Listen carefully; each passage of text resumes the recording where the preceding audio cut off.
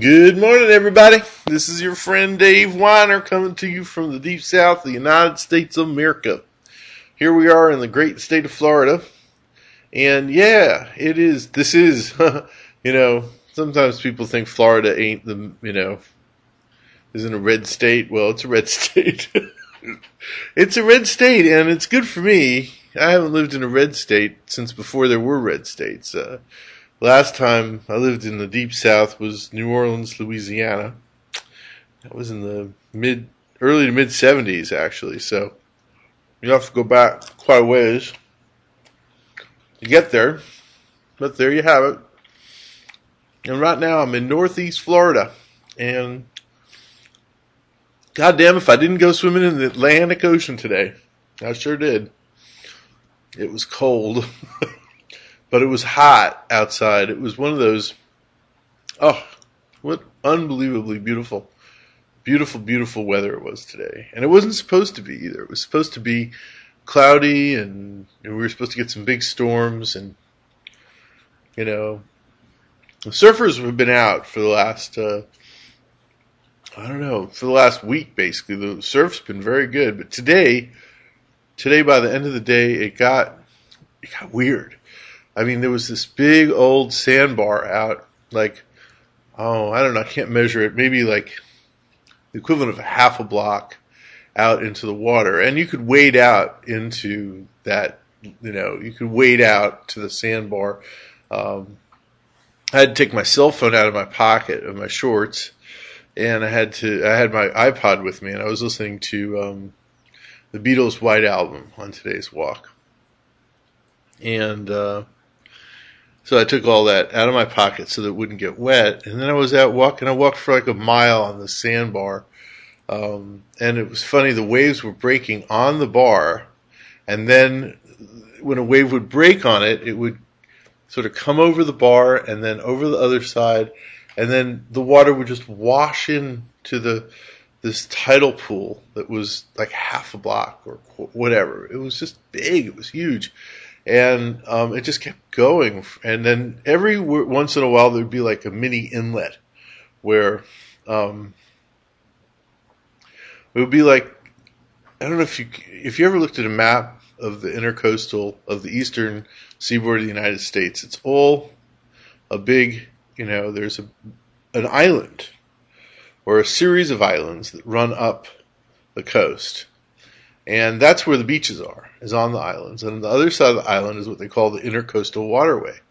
And the intercoastal waterway, like if you were going to, if you had like a pleasure boat or something, and you wanted to sort of go up and down the coast, you'd ride on the intercoastal, unless you wanted to, if the waves on the sea, if the sea was particularly nasty, I guess, if the ocean were particularly nasty, you'd ride on the intercoastal. And it's kind of like this big wide river, and it's got bridges over it. And every, so often there'll be an inlet that separates two islands. And in that inlet, the tide flows in and flows out. The intercoastal is tidal. I mean, it's got these inlets. And so, at low tide, actually, it's probably not very deep, and it doesn't look like it'd be very hospitable, for boat travel. And all these things are things that I've learned. I mean, I used to come here. I've been coming to this area for 30 years, and but I'll tell you, there were just I'd never spent this much time in my life at the beach, and there are things you learn about the ocean that I think that I still haven't yet quite verbalized all the things yet. I've got a lot of new data, and the sense that the ocean sort of has a consistent personality, is that it's doing the same thing all the time. The waves on the east coast of Florida are always good. Well, no, they're not actually. Sometimes the ocean is like the Long Island Sound. It's like a lake. It's glassy. It's, the smallest of ripples and absolutely no surf. And other days like today, there's a teeny little bit of wave action. And then the sandbar thing going on. And then the sandbar has, like I started to say before, has these little inlets that act like the inlets on the on the larger scale. And so you've got this water that's, like I said, the half block size sort of tidal pool. Guess what? That's the intercoastal. And, but the equivalent of the intercoastal. And those inlets where the water is roiling and boiling and just moving around, it feels so good. I mean, you just stand in this water and it's hot outside. The sun is beating down on you and you feel good. I mean, it's not like hot, like it's uncomfortable hot. It's just hot. And I kind of wished I didn't have my phone and my iPod with me. And at that point, I would have loved to just like, okay, fine, let's just go in over my head and start swimming around. But of course, I had all the electronics with me, so I couldn't. And so I finished that walk and then came back and then did a little bit of work. It's kind of nice, I have a hose out back so I can sort of like rinse myself off and get the salt off. And then I went to my ophthalmologist, which is the eye doctor, and got my new glasses. So I've got new glasses now that work a lot better. This is all part of the, I have to get eye surgery. I don't know if you read about that on Scripting News, but I have a detachment in my retina, a place where the eyeball is disconnected from the retina on the left eye. And right in the middle of my goddamn eye, there's this spot where I just can't see.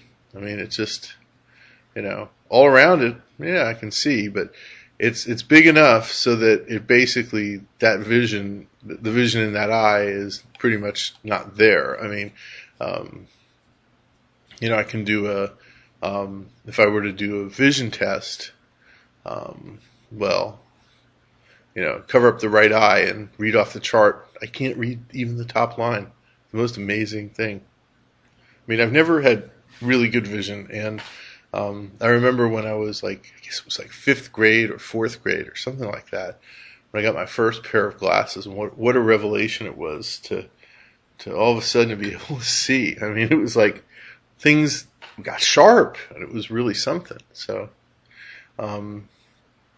but I'm getting close to 50. This is going to be, we're in the final home stretch now for 50, for the big 50. That will be on May 2nd. And today is what? Today is the 21st? Is it the 21st? Is it already the 21st of March? It surely is the 21st of March. So, there you have it. So, yeah, I got to get eye surgery. And what else have I been doing? Well, one of the reasons why I haven't been doing, I'm going to take a couple of notes here.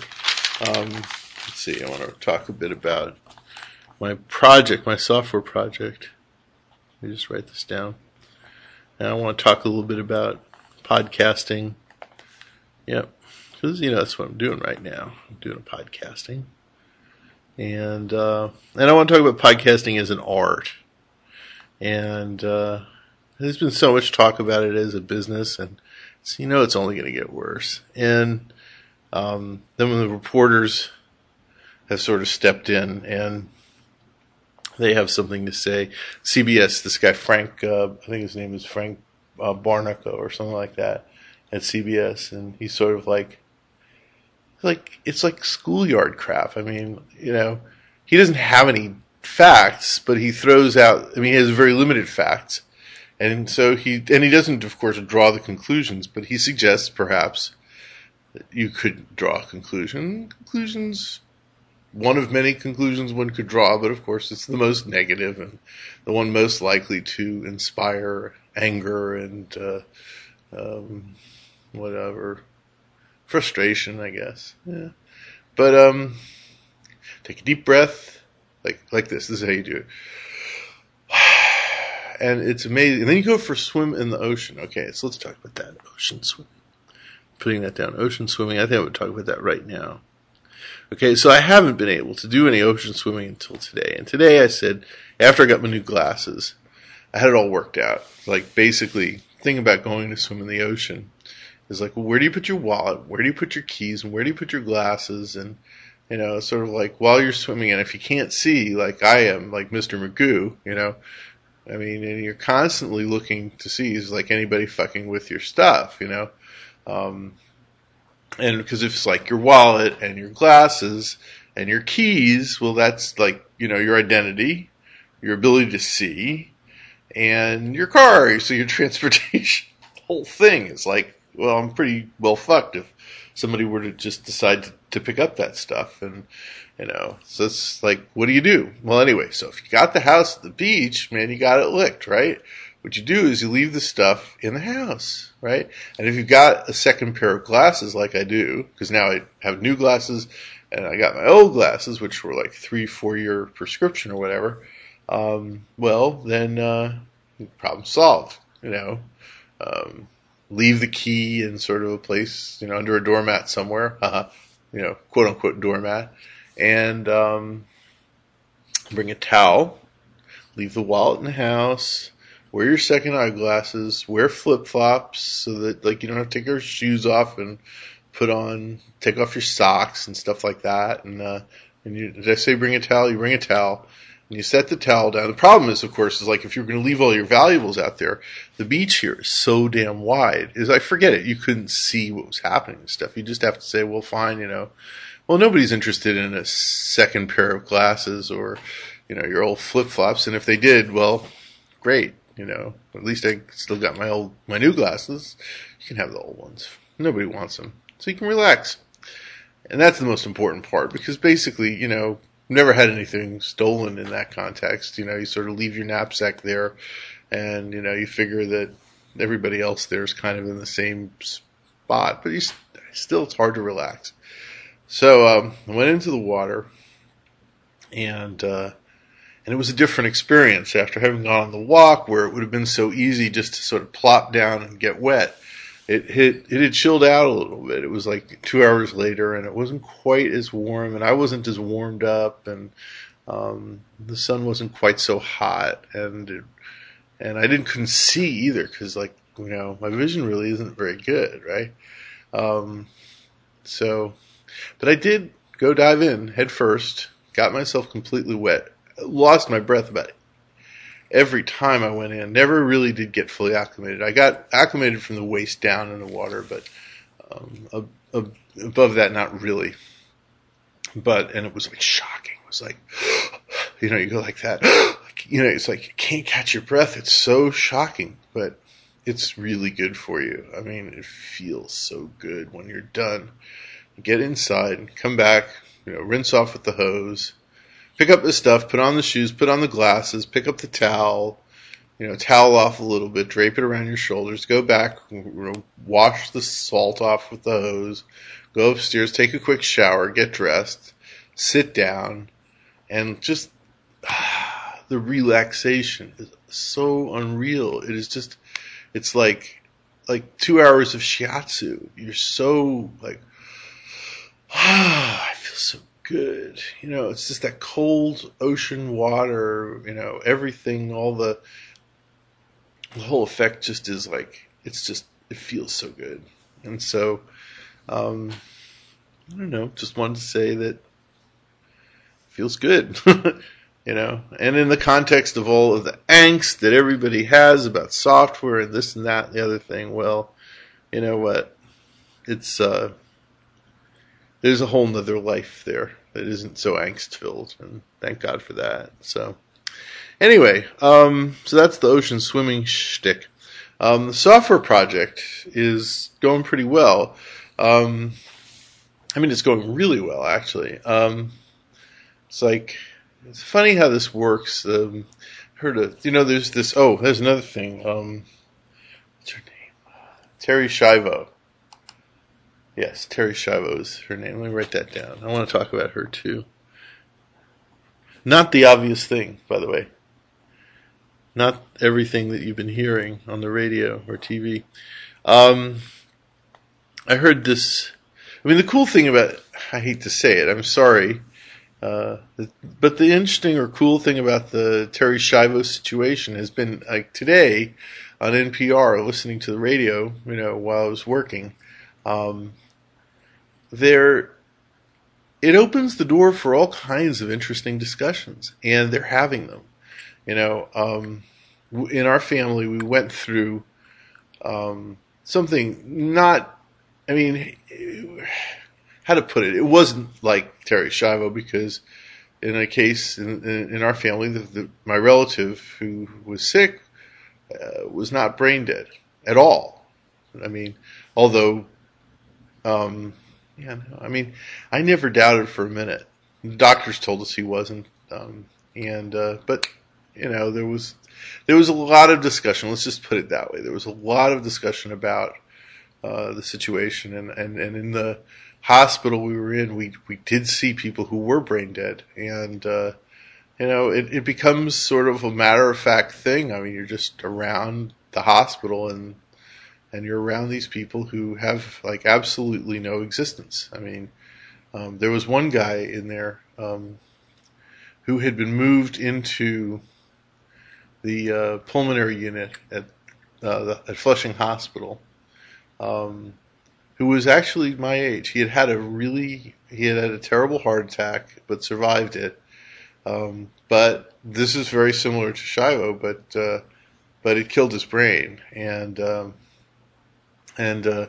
but this had happened a few years before, and his body was in really awful shape.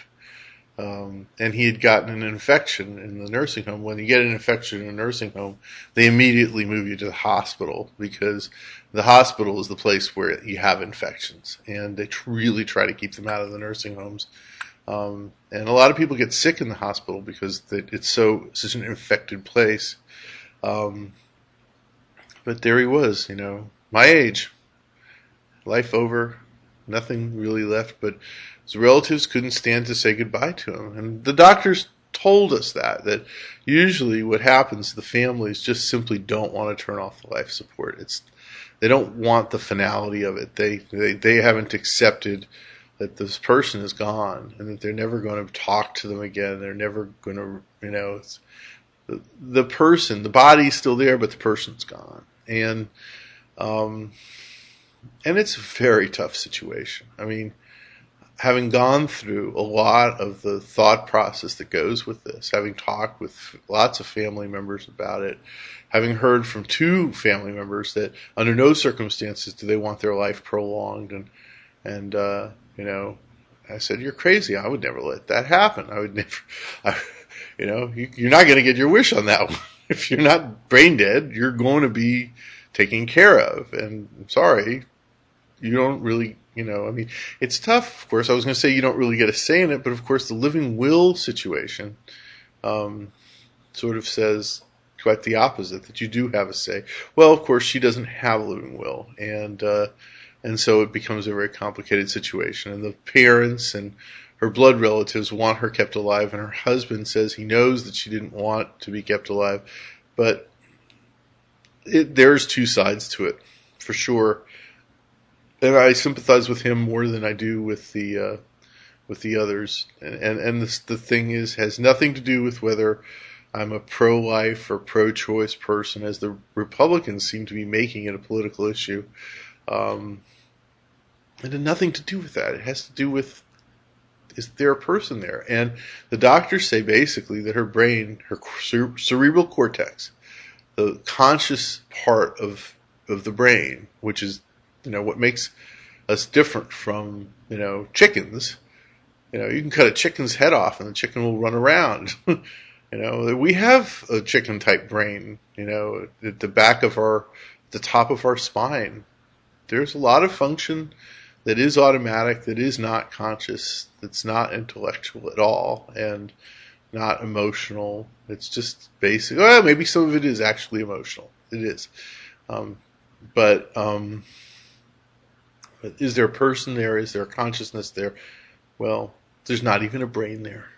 Her brain has completely broken down, and the heart keeps beating and the lungs keep breathing, and it's a tough, tough, tough situation. But the cool thing about it has been the discussion that has come from it, which is very unusual.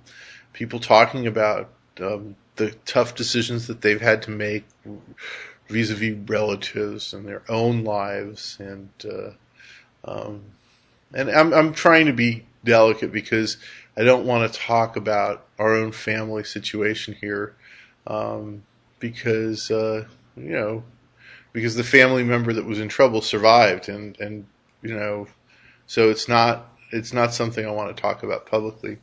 But there was a story. Somebody said, life is like this. That it's not, and this is a very long-winded way to get to the story about my software project, but that life that life's not. Our senses aren't enough. Our senses don't experience everything that there is to life. Although it's always a good idea to believe your senses and to take a really close look. When you think you're seeing something, why don't you just let's check it out and see if it's really what's going on? Because a lot of times you respond in an automatic way to events, and if you use your conscious, your senses and your consciousness combined with the senses, you can clear things up very quickly and see that you're in a pattern, or what we call a movie. You're in your movie, and if you stay in the movie, basically you'll just keep doing the same thing over and over again, because the movie's very, very simple. And so, while I'm one of those people that places a huge amount of stock in the senses and in consciousness, okay, I'm also a scientist, and I think about things, and I don't reject things just because I don't understand them. Like an example, you spend a whole day, trying to find somebody you went to grad school with 25, 30 years ago, and you're looking in the alumni association, you're looking in the yellow pages, you're going back through your notes, your appointment calendars, and you just can't find this person anywhere. And then the knock comes at the door, and that's who it is, Or a twin feels this really awful feeling, dread feeling, and it's at exactly the moment that the twin feels this that the other twin is having a fatal heart attack.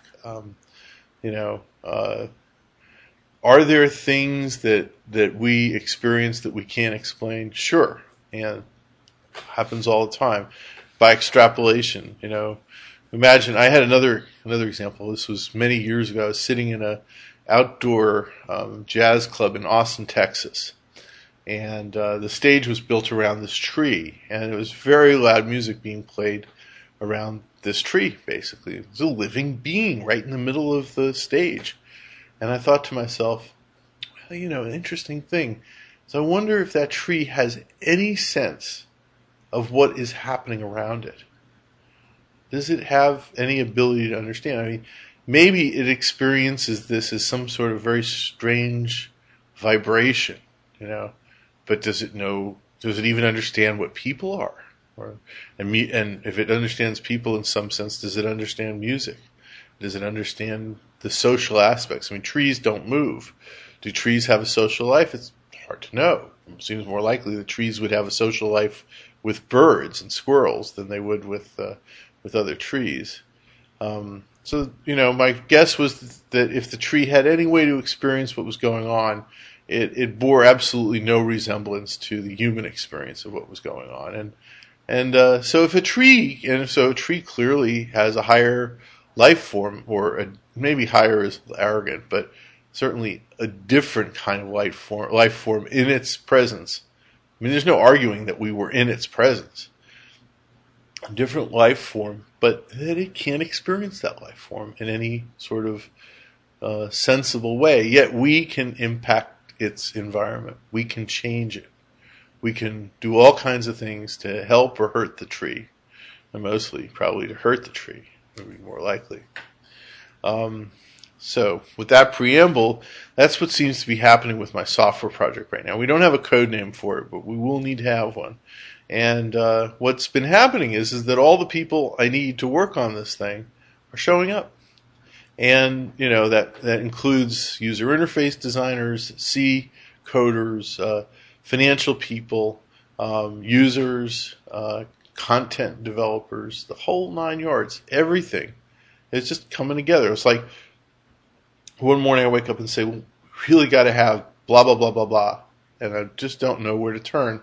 And then there's an email with a guy who's saying, I'm working on blah, blah, blah, blah, blah. And I was wondering if that somehow, would you like to take a look at this? And there's the URL, and I go look at it. I said, well, if you just change this and this and this, then we'll have your blah, blah, blah. We'll work with my DDDD, and we'll have blah, blah, blah, DDD, blah, blah, blah, DDD, blah, blah, blah, DDD. And it'll be, DDD, DDD, DDD, blah, blah, blah, blah, blah, blah, blah. Anyway, sorry.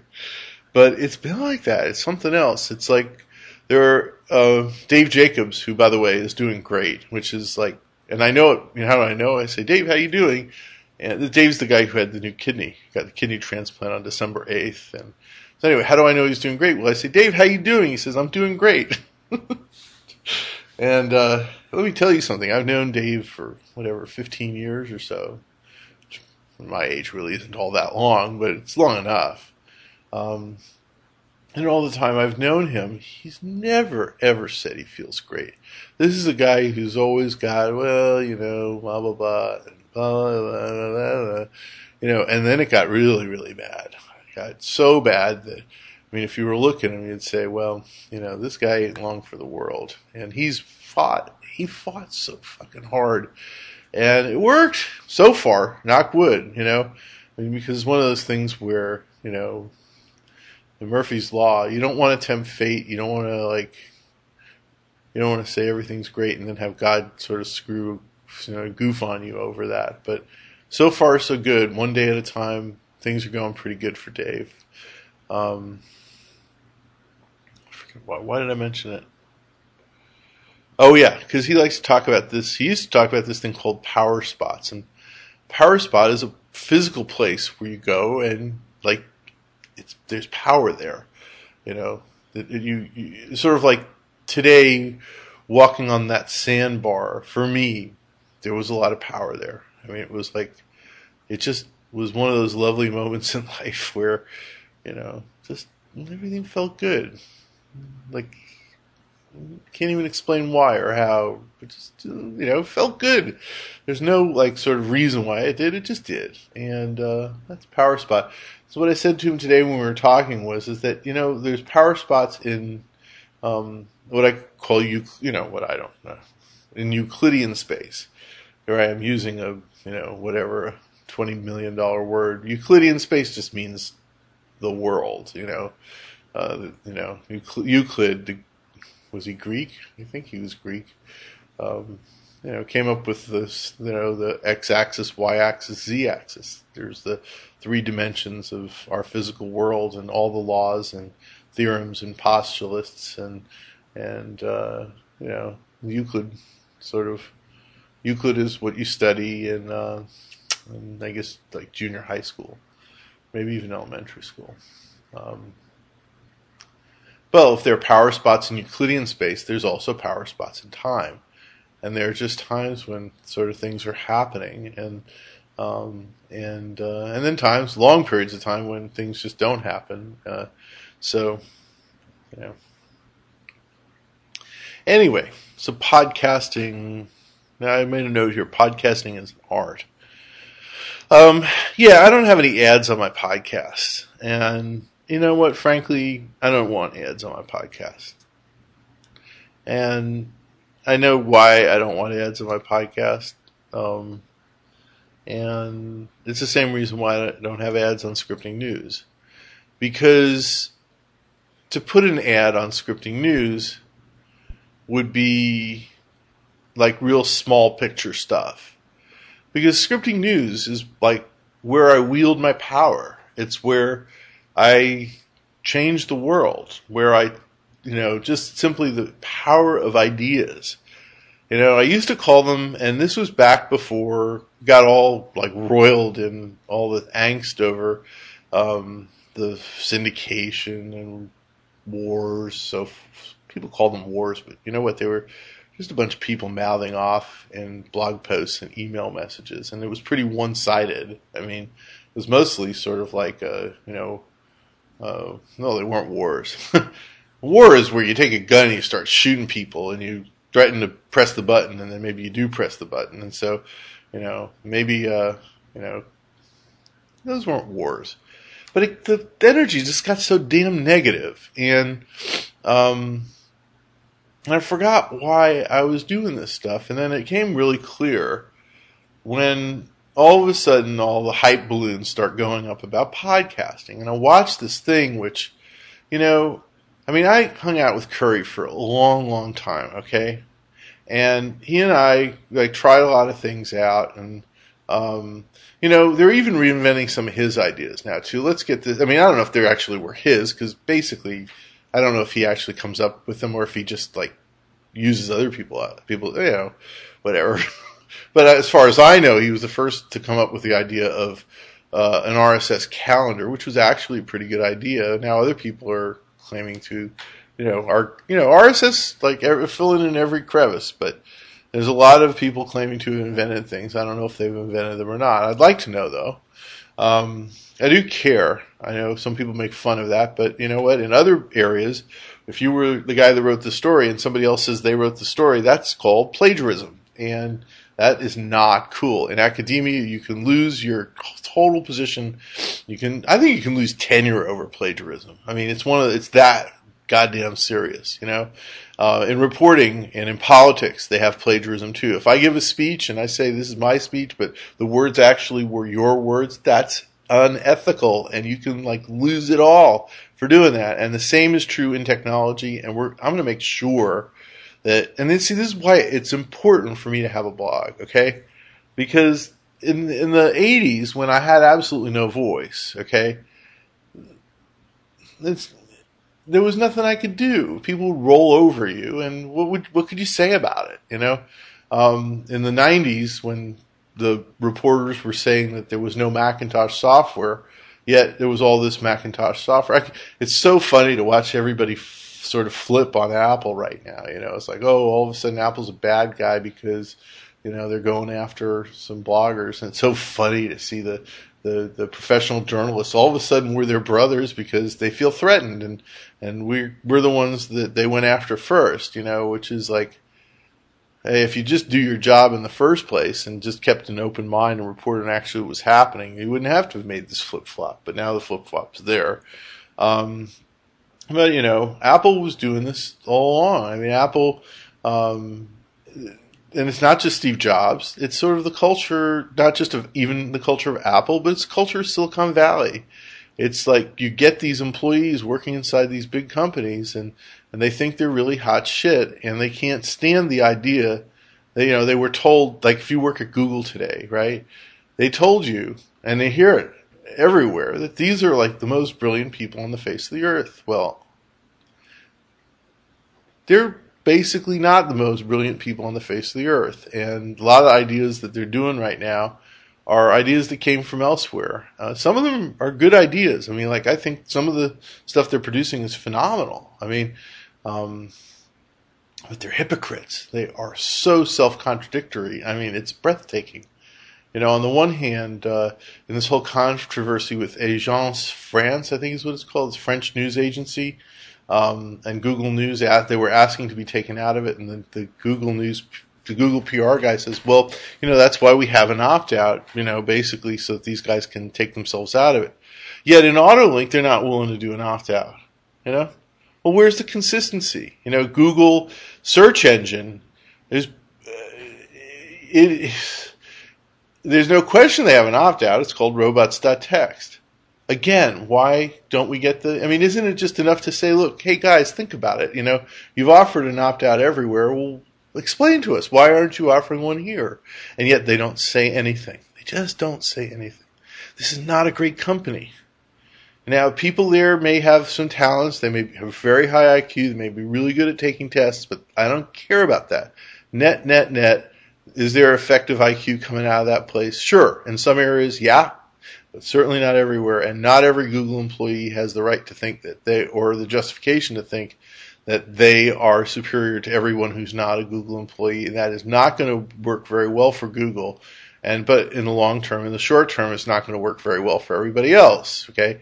Although thank God we're not also dependent on Google as Apple developers were on Apple when Apple repeatedly pulled that kind of trick where basically we have to make the developers fail because if we don't, then, well, they're going to get rich and we're not. It's like as if they had any clue to how few developers get rich and how much risk they have to take to get there. In the meantime, they never had to worry about missing their paycheck or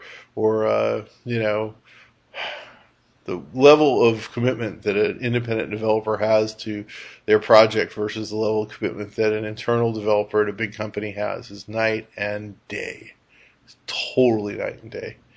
And that's what's screwed up about our system. And if you think that Apple is so great, well, now I guess should be about time for you to be getting disillusioned about that. And this ain't the end of it. This is not going to be the end of it. It's certainly not going to be the end of it with Google either. And by the way, I don't know why Cory Doctorow won't respond to anything that I've written about AutoLink. It's as if I don't exist. I could point to people, on Scripting News, and he would immediately be responding to them. But boy, that guy is chicken shit. I don't know what his problem is. But, the thing is, well, whatever. Anyway, so that's why I have a podcast. I have a podcast so I can say things like, Cory Doctorow, you are chicken shit, okay? And I have a blog so I can say, Doc Searles, you're being a shill. You're being a hype balloon meister. You're breaking the basic tenets of the clue train. You're giving Evan Williams a piece of the market when Evan Williams hasn't earned a piece of the market. Let him earn it. Let him communicate. Let him talk directly to the community. Instead, he's going through you. And you're not even talking to the podcasters. It's how to put it? That was the problem. Do they have any sense in Silicon Valley of who uses their product? Do they have? And no, they don't. And if they don't have a sense of who uses their product, then can they possibly have any sense of where they fit in? And the answer is no, they don't. They don't have any sense of where they fit in. The Silicon Valley view of their role is where the press put them in the early 80s, which was at the center of the universe. It was, there's Jobs, there's Wozniak, and these are the gods of our time. These are the, captains of industry. These are the people who have a vision that goes far beyond the vision that we have. They breathe better air than we do. They know more than we do. They see it in a different way, in a better way. And it's been debunked so many times, but people seem to hold on to the idea that they never reevaluate it or reexamine it until it comes close to home in the case of Jobs now or Apple going after journalists. Yeah, and the bloggers are journalists, obviously. That it was ever a controversy, speaks volumes about the conflicts of interest of the professional journalists, who never should be sitting in judgment of bloggers. Why? Because we threaten their business model. They have a conflict of interest that they don't disclose. And if they did disclose it, we would say, well, they don't have any credibility when it comes to this. And today was the day when, in the Washington Post, we read an op-ed piece that compared bloggers to the state secret police of East Germany. These are people who have never, ever been subject to critical review. And they resent it. They also feel above it. So we've got this situation where so many people feel like the world revolves around them, that their judgment is superior to everyone else. That's the problem Tom DeLay has now. That's the problem that Sensenbrenner has, the Republicans have in general, is that they're willing to step in between a family and a doctor and a brain-dead woman and insert themselves and make the decision for everybody concerned. The Democrats, quite properly, are standing back and saying, this isn't our decision to make. And they're right. I don't often say that, but there are times when there's right and there's wrong, and there's no way it's right for the executive and legislative branches to get involved. in that. So anyway, back to, I think I can sum it up now. So here we are. Wait, let me just see. How far into this am I? 39 minutes, so we're almost at 40. That's a pretty good one, pretty good sized podcast. You guys get your money's worth today. The reason why I have scripting news, the reason why I do podcasts is so that I can speak. It's not, I would pay money to do this. I do pay money to do this. If I were going to take out an ad on TV, I'd have to pay money to get people to listen to me, okay? So why would I want to flip that around? And I've got it so good. Why would I want to change it? Scripting news works really great. It would work no better and probably would work worse if I ran ads on it, because that immediately creates an expectation.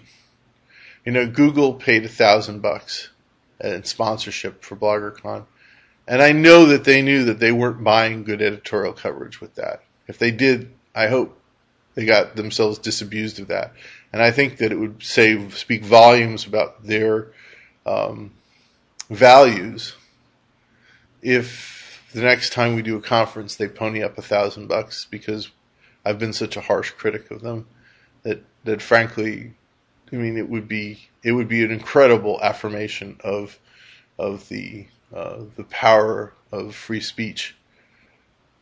And we'll keep the door open for that and hope that they do.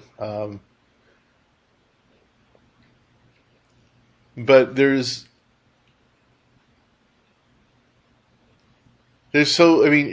blog, the ads that I would run on Scripting News would not generate enough money to make it worthwhile to me to even create the impression that I might be influenced by the people who were advertising.